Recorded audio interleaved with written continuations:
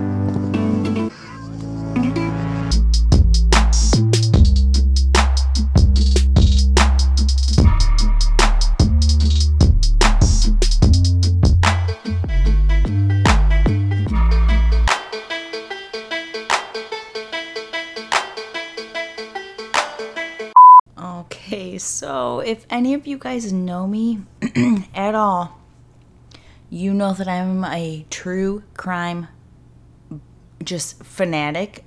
Obsession. I don't even know. I'm obsessed. I don't know how else to say it. I love true crime. And as weird as that sounds, I don't love the actual crimes. I'm just so fascinated by humans and our psychology and how that plays out in day-to-day life. And I'm fascinated with when it goes crazy in any direction. I don't care. It's so interesting to me. And so, yeah, we're doing a murder. Or, in this case, 20 plus murders. I was on Murderpedia. Check it out if you're interested in true crime. It's amazing. So I was on there and I was doing all this research, just trying to find. I like to see patterns. Well, it's not that I like to see patterns. I tend to find patterns pretty quickly and easily that other people kind of seem to miss or not notice. I'm not trying to claim to be a genius or anything. I just notice stuff on paper in real life, like real quick. And so I was looking at men and women killers, and then states, and then times of birth, and just all sorts of stuff. Like a lot of September and November and December births, like almost everyone on there was born in that time. Not everyone, but almost everyone. In which I haven't even gotten into that personally, so I'm not going to elaborate on here, but that really has me intrigued. So this one, so I decided to look up women, and I just saw this 20 plus, and I'm like, who is this? Because a lot of the women murders are in the past, like 1800s, early 1900s, and for money. And if they weren't for that, it was chances are it was a postpartum situation or anything like that, but with their kids, which I can't talk about that because I cannot even go there. I just can't go there. But this one was 20 plus, so I'm like, this is for sure not a child situation. Like, these aren't her kids. No, they're not. This and the location of this. So listen, I'm just going to get into it and then we can go from there. If you can't tell, I'm extremely excited to be doing this. Okay. Also, right before I start, I need to tell you, this is located in India, and I cannot guarantee I'm pronouncing any of this even remotely correct. This is not an ignorance thing. Well, I mean, I guess it is. It isn't an ignorance thing. It's not a disrespectful ignorance thing. I just don't know how to say a lot of, like, her name, for example. I'm going to do everything and say everything how I feel like it would be. Could be wrong, but the way I enunciate, did I just make up a word? I did. Oh man, we are getting off to a great start. The way I enunciate and or pronounce these names and words that are foreign to my language, my native language, are irrelevant because the story is what matters, and this story is crazy. And I should also, without diving into it too much, let you know that I'm kind of obsessed with her. I'm not saying anything. I'm just saying I'm kind of obsessed with her. Like, as I was reading this and decided finally, like, I have to do it because I can't stop thinking about her. I'm just like, hell yes. So take it for what it's worth. I don't condone murder, but stay tuned and then you can decide for yourself. So we are talking about Phoolan Devi. Okay, it's Phoolan, and then her last name is Devi. She's classified as a murderer, and she has an AKA / a name. You know, not every murderer has a name, or serial killer, which I don't know that you can consider this whatever. But she's also known as the Bandit Queen. Her characteristics are to avenge her gang rape. That was why she was doing all this. Number of victims is 20 plus. Date of murder was January 30th, 1981. She was arrested in February of 1983. She was born on August 10th, 1963. Her victim profile is men, upper caste villagers. If you look up anything about India, they have caste systems, and they're extremely extreme, just like India. I mean, I can't remember what book it was, but I guarantee you I can find it in a couple minutes, and maybe later I'll throw that out there. But that was my first introduction. Like, it was not even an introduction. I was like tossed into the deep end with history and socialism and all that. Not socialism, but like how everything works in India. And it's one of my favorite books. It's absolutely insane. I think about it all the time because it was so extreme. Like I said, like everything there is just so hyped up and heightened and just so different from here, but also not really. It's very interesting and socially just fascinating, and not necessarily in a good way. Phoolan Devi was born on August 10th, 1963, like we mentioned, which is one day before me. Different year, obviously, but she is for sure a Leo, and you're going to get to recognize that as we continue with this story. Again, she was popularly known as the Bandit Queen. She was an Indian dacoy, which means bandit, and then later a politician. So normally it'd be the other way around, like a politician and then a bandit. Nope. She was a bandit and did all this stuff and then became a politician. This only adds to her level of being such a badass. After being gang raped by some members of her village, Phoolan Devi turned bandit and authorized the killing of 22 upper caste villagers in 1981. These were all men. After this, she became notorious across India as a bandit.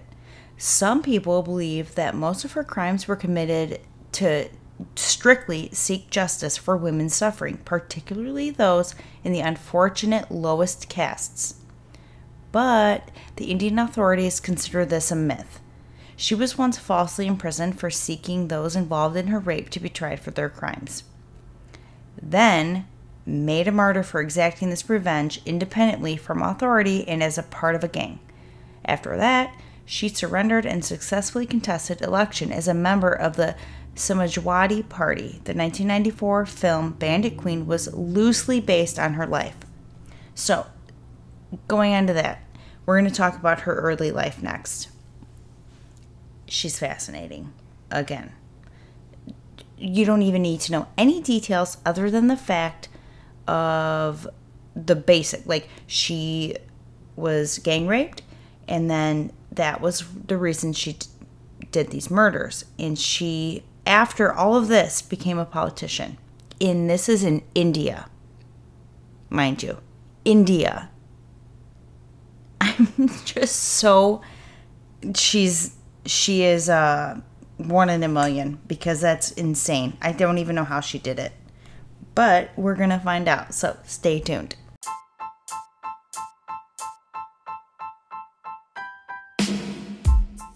The Illinois State Crime Stoppers Association is a broad-based crime fighting and crime prevention program whose mission is to develop and facilitate Crime Stoppers programs through the state of Illinois.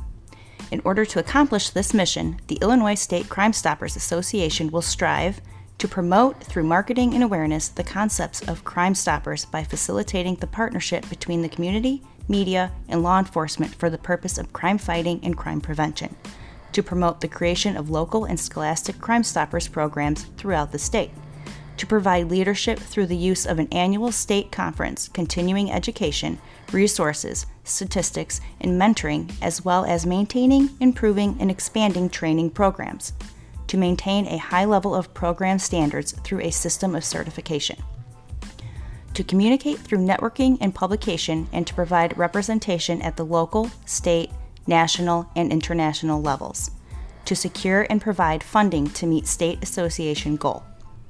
If you would like to give a tip, please call 1-800-222-TIPS. That's 1-800-222-TIPS. For more information, visit www.illinoiscrimestoppers.org. Again, for the people in the back, that's www.illinoiscrimestoppers.org. Fulan's early life. She was born into the Mala, which is a boatman caste, in the small village of Gurakapura in Walan district, Uttar Pradesh. She was the fourth child of Devi Din and Mullah. Her father owned an acre of land with a huge neem tree on it. He hoped that the valuable timber of the tree would enable him to pay the dowry for his daughter's marriages. When Fulan was 11 years old, her grandparents passed away within a short time, and her uncle declared himself the head of the family. He took over the inheritance by deceit, leaving Fulan's family to remain in poverty. Her uncle had a son, Mayadin. He cut down the neem tree and sold the wood, intending to keep the proceeds for himself. Although her father submitted with mild protest, Fulan confronted her cousin. Get it, girl. She taunted him, publicly calling him a thief, and attacked him. With her older sister, she staged a sit-in on his land. Even after violence against Fulan, which by violence we're talking knocking her out with a brick, she wouldn't relent. In an effort to rid himself of Fulan, Mayadin arranged to have her married to a man named Putilal, who lived several hundred miles away. Putilal was in his 30s. Fulan was 11. Let's just sit with this for 1 second. This man was in his 30s, and she was 11. And this was not only accepted, this was like encouraged. I'm like rocking back and forth, you guys. I cannot handle this. Devi claimed in her autobiography that he was a man of, in quotes, very bad character. That alone just makes me so angry. Because that means he was just like a shitty person. I guarantee it. Fulan's husband raped and mistreated her, which was agonizing for her to endure, particularly due to her age and isolation. Remember, she's 11. Oh, okay. So, of course, she runs away several times, and every time she would be returned to her husband for severe punishment. Eventually, she was returned to her village, being deemed too young to fulfill her duties as a wife. I would argue that's accurate. She is not meant to be a wife. She is 11. Okay? Of course she's too young. Idiots. I mean, come on. Figure it out. 3 years later, in 1977, she was returned again back to Putilal's home. She fought this and was very upset about it, and eventually was returned back to her father's home. That's a pretty big deal. That doesn't happen often, and when it does, it is not good. In this case, obviously it is good, but not in where they're at with their values and their beliefs. That is not ideal. At that time, a wife leaving her husband was a serious taboo, and Fulan was marked by her society as a social outcast. Okay, just because of for that alone. Fulan continued to challenge her cousin Mayadin, accusing him of thievery. She even took him to court for unlawfully holding her father's land, but unfortunately she lost the case. In 1979, Mayadin accused Fulan of stealing small items from his house and arranged for her arrest by the police. During the 3 days in jail, she was beaten and raped by the authorities. I'm disgusted. I'm having a hard time talking about this because it's just so... I guarantee you she was raped and beaten by other men in the prison, but also the authorities. There's something about that situation where the person in charge or the people who are supposed to be in charge are doing that. It's just a whole level of disgusting. She blamed her cousin for the injustice, naturally, and this is probably the turning moment, not even just her being married off to a 30-something-year-old. This right here probably sealed her hatred for men. Signed, sealed, delivered, I'm yours. This is probably when it was just, there's a before and after, because this changes everything. She basically is just done at this point. And she developed that, like we mentioned, strong hatred for men who routinely denigrated women. When she was released from prison, she was further shunned by her village and her family. Justice was elusive for her, as it is for anyone, because it doesn't really exist. I mean, we do our best as humans, but there's no such thing as justice, in my opinion. But so I understand this. She could never find that feeling of having justice. She never felt like it was ever made right. And she felt very hurt by her helplessness.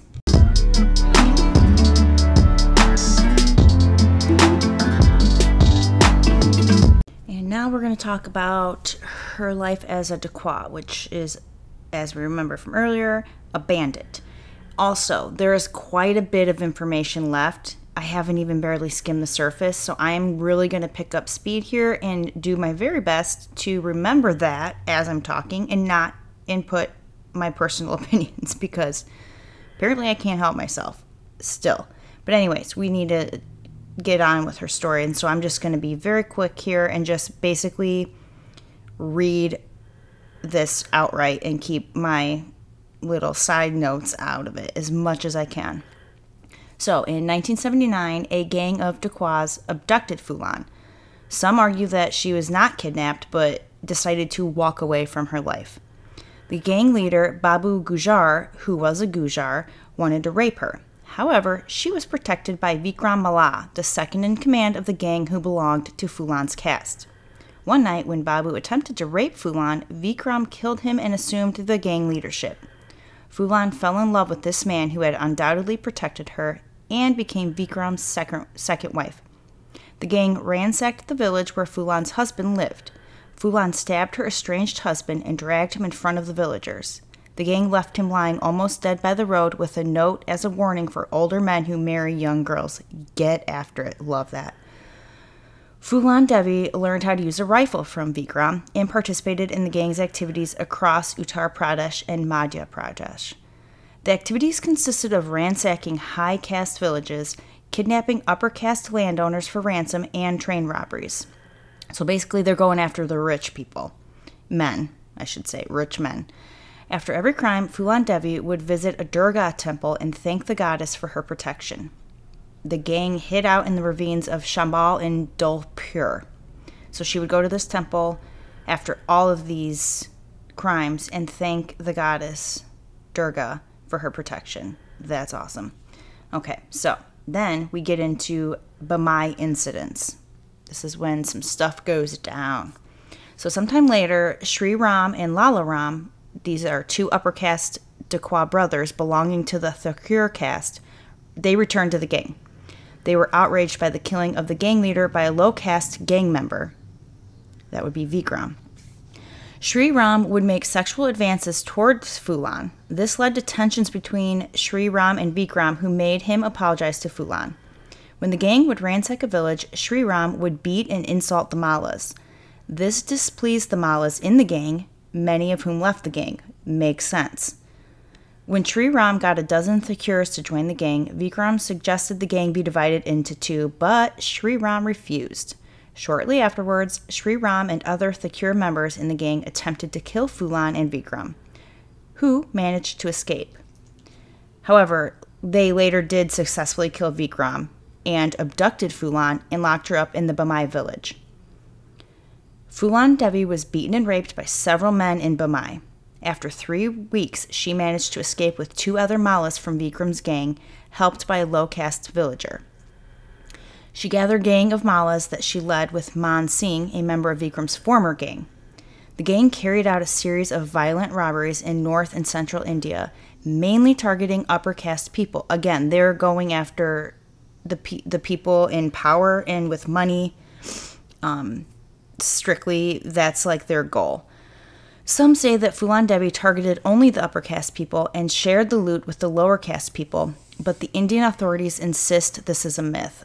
I have to say, I don't believe the Indian authorities at all. Just gonna throw that out there. 17 months after her escape from Bamai, Phulan returned to the village to take her revenge. On February 14th, 1981, she chose Valentine's Day, you guys. I mean, get it, girl. Phulan and her gang marched into the Bamai village dressed as police officers. The Thakurs in the village were preparing for a wedding. Phulan's gang demanded that her kidnappers be produced, so they're wanting the people that killed Vikram and the specific people who kidnapped her all those weeks later, earlier, and when she was raped and held in Bamai. So they wanted those people specifically to be brought forward along with all the valuables in the village. Details of what exactly happened aren't available, but Phulan is said to have recognized 2 men who earlier had sexually assaulted her and murdered her lover. When Phulan's gang failed to find all the upper caste Thakur men in the village and shoot them. Nope. Sorry, got a little excited there. When Phulan's gang failed to find all the kidnappers after an exhaustive search, so they searched high and low, basically. It seems like they searched literally every building, every room, every inch of the place, and they could not find all of the kidnappers. She ordered her gang members to line up all the upper caste Thakur men in the village and shoot them. So she's like, okay, if you guys aren't going to help us find these people or tell us where they are and bring them forward, we're going to shoot all of you. The Dakwaz opened fire and killed 22 Thakur men, most of whom were not involved in her kidnapping or rape. Later, Phulan Devi claimed that she herself didn't kill anybody in Bamai. All the killings were carried out by her gang members. The Bamai massacre was followed by a massive police manhunt that failed to locate Phulan Devi. V.P. Singh, who is at the time Chief Minister of Uttar Pradesh, resigned in the wake of the Bamai killings. Phulan Devi began to be called the Bandit Queen. Dolls of Phulan Devi dressed as Hindu goddess Durga were sold in market towns in Uttar Pradesh. She was glorified by much of the Indian media. 2 years after the Bamai massacre, the police had still not captured Phulan Devi. The Indira Gandhi government decided to negotiate a surrender. By this time, Phulan was in poor health and most of her gang members were dead. So, in February of 1983, she agreed to surrender to the authorities, but she said she didn't trust the Uttar Pradesh police and insisted that she would only surrender to the Madhya Pradesh police. She also insisted that she would lay down her arms only before Mahatma Gandhi's picture and the Hindu goddess Durga, not to the police. She put before 4 conditions. So here are 4 things that she asked for. She wanted affirmation of an aversion of death penalty. She wanted the term for the other members that were going to be surrendering with her that it not exceed 8 years. So they spend no longer than 8 years in prison. I think I said that right. No, so 8 years maximum. Okay, that's just going to have to be. I don't know why I'm struggling with how to word that. She also wanted a plot of land for her reconciliation, and her entire family, she wanted them to be escorted by the police to her surrender ceremony.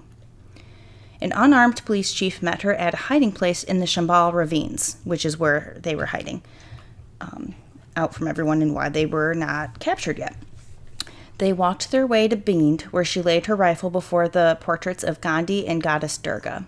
The onlookers included a crowd of around 10,000 people and 300 police and the chief minister of Madhya Pradesh at the time, Arjun Singh.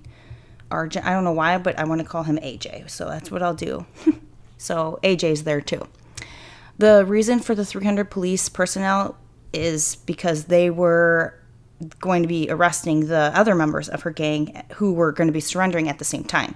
My guess is they were probably nervous that something was going to go down and that it was a trick or something, or just wanted to be sure to have enough people. But, I mean, 300 police is a lot, but I kind of get that in a way.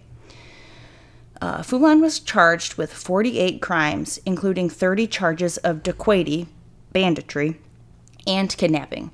Her trial was delayed for 11 years, which she served in the prison. During this period, she was operated on for ovarian cysts and was given an unnecessary hysterectomy. I did not read that ahead of time, and I am livid right now. They gave her an unnecessary and probably didn't even ask for her permission. They just gave her a hysterectomy. That is horrible. Oh boy. Oh my God. So hold on. Sorry. This caught me off guard. The doctor of the hospital reportedly said later that, and this is in quotes, "We don't want Phoolan Devi breeding more Phoolan Devis." Fuck you, asshole. Oh, that is not okay. I'm like clenching my fist, you guys. I'm ready to fight. Okay. I'm reining it in. Moving on. She was finally released on parole in 1994 after persuasion by Vishampar Prasad Nishad. That's a mouthful. He was a leader of the Nishada fisherman community. The government of Uttar Pradesh, led by Mulayam Singh Yadav, withdrew all the cases against her. So everything just pretty much went away. Now, remember how we talked about she did all this stuff and was in jail and all that, and then went into politics? That's where this happened. So in 1996, she stood for election to the 11th Lok Sabha, representing the Samajwadi Party on a platform of helping the poor and oppressed. She was successfully elected in the constituency of Mirzapur in Uttar Pradesh. She lost her seat in the 1998 election, but was re-elected in the 1999 election and was a sitting member of parliament when she was assassinated. Now, I also mentioned the movie that was loosely based on her life. So that was made by Shekhar Kapur, and it's called Bandit Queen, made in 1994. And it was about her life up to her 1983 surrender, based on Mala Sen's 1993 book, India's Bandit Queen, The True Story of Phoolan Devi. Although Phoolan Devi is a heroine in the film, she fiercely disputed its accuracy and fought to get it banned in India. She even threatened to immolate herself outside a theater if the film were not withdrawn. Eventually, she withdrew her objections after the producer, Channel 4, paid her 40,000, it looks like euros? The film, I don't know though, that doesn't necessarily make sense, but whatever. The film brought her international recognition. Author-activist Arundhati Roy, in her film review, said that, she titled it The Great Indian Rape Trick, and questioned the right to restage the rape of a living woman without her permission, and, this is awesome, charged Shekhar Kapur with exploiting Phoolan Devi and misrepresenting both her life and its meaning. Basically, if I didn't make sense there, it's because I was trying to figure out how to word this. But basically, this review person who does reviews and is also an activist was very upset about the rape scene and everything, and wanted to bring to light, like, how, especially if the person's still alive and is not okay with this coming out, how is it okay to keep showing this scene, which will be watched anytime it needs to be watched and wants to be watched, because once it's out there, if the woman is still alive. Like, it's very personal, and I get that. I totally could see that argument. And although she was illiterate, Phulan composed her autobiography entitled The Bandit Queen of India, an Indian woman's amazing journey from peasant to international legend, with the help of international authors Marie-Therese Cuny and Paul Rambali. That's very interesting. So she, as we can tell, does not let anything or anyone stop her, and just because she can't read or write, doesn't matter, she wrote a book. I just love her. Her death happened on July 25th, 2001. She was shot by 3 masked gunmen outside of her Delhi bungalow. She was hit 5 times, 3 shots to her head and 2 to her body. The gunmen fled the scene in a Maruti car. She was taken to a nearby hospital but was declared dead. The prime person accused of the murder, Shur Singh Rana, who goes by an alias of Pangaj, later surrendered himself to the police. Rana allegedly claimed to have murdered Phulan Devi to take revenge for the 21 upper caste men she gunned down in the Bamai massacre. In the immediate aftermath of the murder, the police were accused of incompetence in their handling of the case. It was alleged that a party worker picked up revolvers that had been dumped by the killers and then hid them. 3 other people staying in her house were accused of knowing about the revolvers. These revolvers disappeared before the police could ever conduct a forensic test on them. That is so frustrating.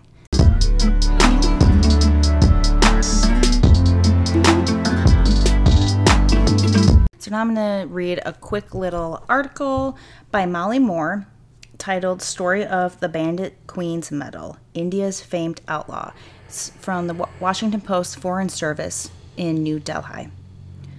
This basically will give us just a summary and a little bit more in-depth idea of who she was and why she's so important and what's happened, like the fact that it's highlighting stuff that's happening in India all the time. Okay.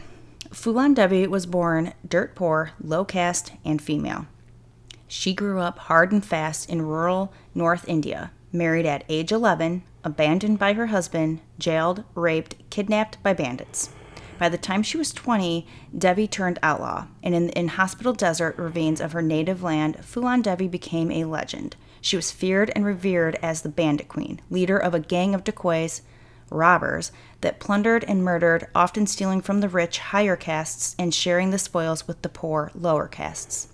She made international headlines when she was implicated in the largest gang massacre in modern Indian history, reputedly an act of vengeance for the murder of her bandit lover and for her own gang rape by upper-class landowners. Her story is the stuff of movies. Modern-day Indian Robin Hood and Bonnie Parker with a touch of Gloria Steinem all rolled into one. But Bandit Queen, the movie, India's nominee for next year's Best Foreign Film Oscar, has become one of the most controversial motion pictures ever to come out of Bombay's Bollywood studios. The conservative Indian Film Censor Board has barred release of the movie because of its violent rape scenes, nudity, and depiction of sensitive political issues. Cry me a river. That's my commentary. Couldn't help it. Devi, who cannot read or write and was only recently freed after serving 11 years in prison, has filed a court suit to keep the film out of Indian cinemas, charging that it is an unauthorized invasion of her privacy. This is a quote from her. "They are raping me all over again and selling me on the screen," says the 32-year-old woman whose life has become a frenetic media whirl since her release from prison in February. "They are selling my honor." The debate over Bandit Queen has dominated Indian newspaper headlines and titillated a public that has been forbidden to see the movie, even as it has been shown at the Cannes, London, and Toronto film festivals. Some news organizations, including the Washington Post, have been allowed to view the Hindi movie at select screenings. But the rancor over Bandit Queen goes far deeper than the usual censor board debate over sex and violence. The movie offers a brutal view of the way women are treated in poor rural Indian society. It is a story of social inequities and injustice, of discrimination and desperation. It rips open some of the ugliest wounds of Indian society, wounds that middle-class Indians would prefer remain closed and forgotten.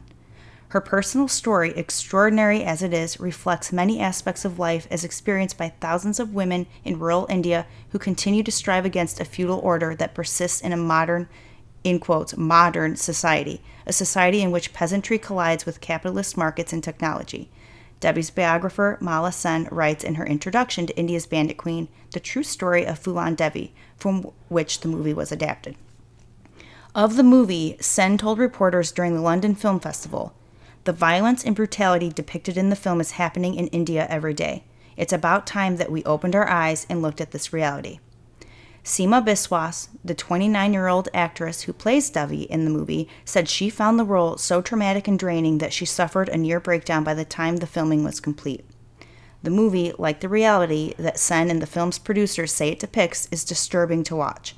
The real Bandit Queen story is no less disturbing to hear. And if you've been paying attention and really listening to this, I don't know how you can not agree. Like, it is disturbing, it's insane, and it is fascinating in the way that you can't hear it and not want change, or not be shocked, or not absolutely appalled at the fact that this is real life. This is a real story. I'm going to wrap up this episode about Phoolan Devi, which I could continue to go on for hours. The stuff I'm finding is just endless. But this last part is a lot of stuff from her. Like, we hear more from her. And there are things in here that kind of go against, not contradict, but are different than what was mentioned in the very, very beginning when we just cover her timeline, like just her life, really. And I'll try to point them out as we go quickly, so you're not confused. Like, wait, I thought this is what happened. This section is called Lost Girlhood. "I was married when I was 11, Devi begins, swathed in a white cotton shawl that swallows her now frail 4-foot 10-inch frame.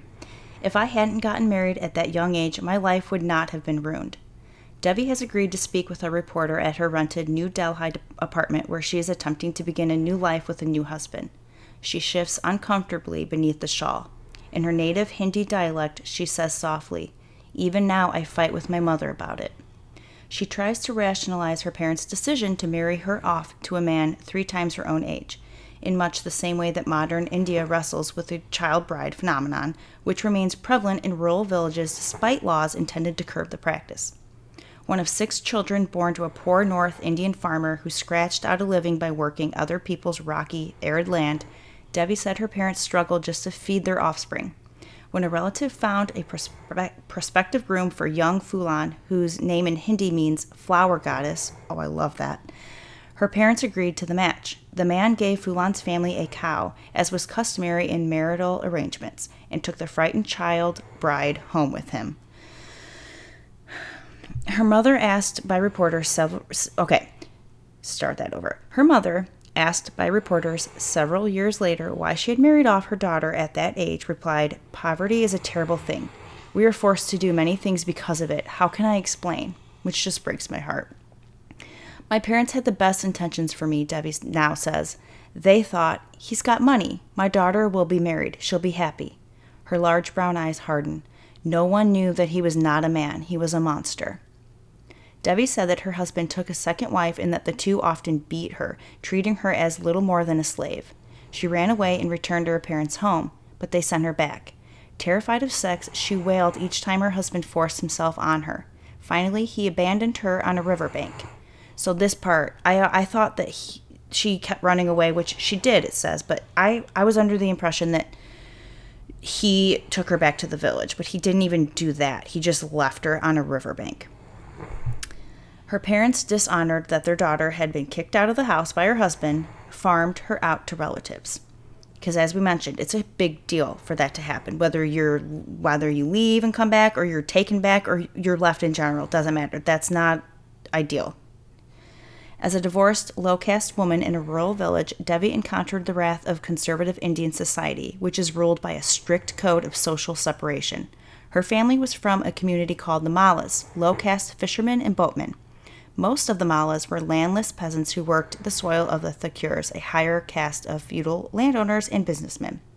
During Devi's youth in the 1970s, as in rural India today, the Mallas often were repressed and abused by the Thakurs.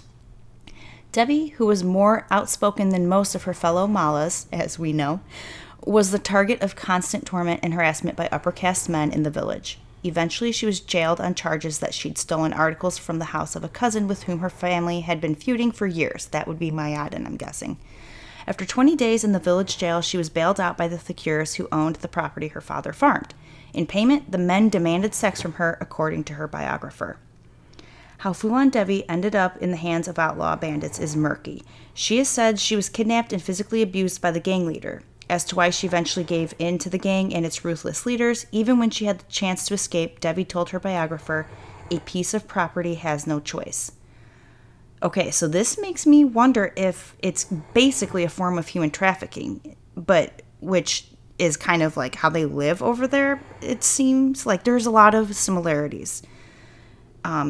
And that's even more like if it just when you think this cannot possibly get more sad, it does. One fact is certain. In the early 1980s, in the rocky ravines of the rugged Chambral Valley in the state of Uttar Pradesh, the legend of the Bandit Queen was born.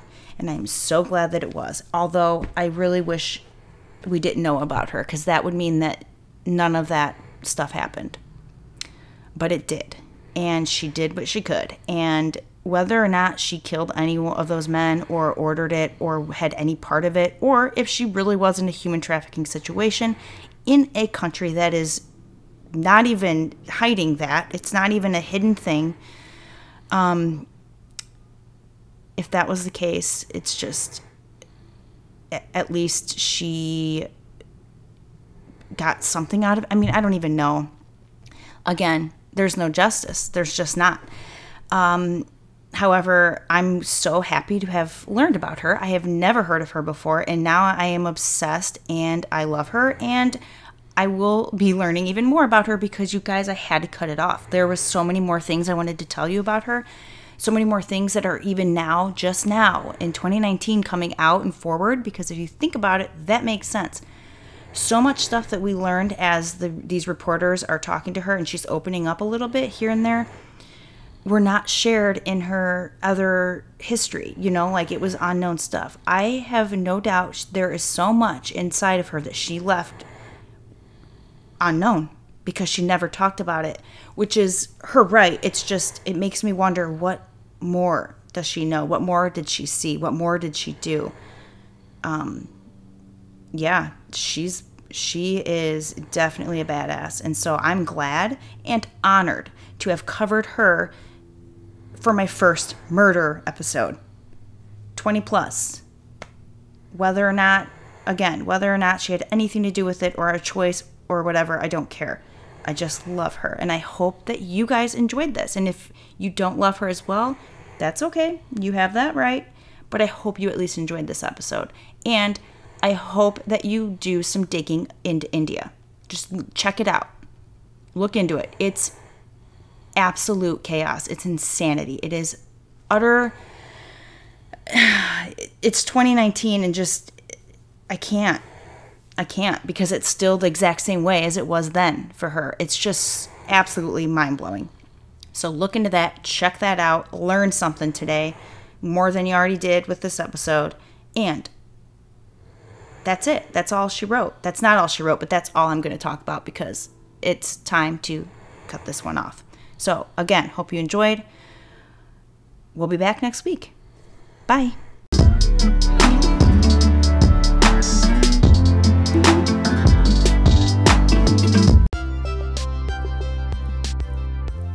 Earth to Brit can be found wherever you go to get your next podcast fix. My handle on Instagram and Facebook is Earth to Brit Podcast. Emails can be sent to earthtobrit.podcast@gmail.com.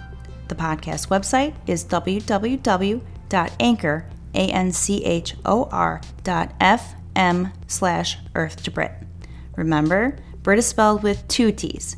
BRITT. One more thing. If you haven't subscribed yet, please take a minute and do that right now. And while you're at it, head on over to iTunes and rate and review the show. Each comment, each rate, each review, all of it, it all means so much to me. And you might be thinking, oh, I'm just one person. I can't have an impact. You sure can. You sure can, and you do every time that you rate and review my show. So do that now, okay? Thank you so much. I love you guys. Bye. That's a wrap. Peace out. Shark print with the zip up, hi-hats with the hiccups, dark tints on a pickup, pineapples and liquor. She moved with the machine, play the game to change it. This is how it is to be, this is what I'm made with. She likes the shark print with the zip up, hi-hats with the hiccups, dark tints on a pickup, pineapples and liquor. She moved with the machine, play the game to change it. This is a Yellow Wave production.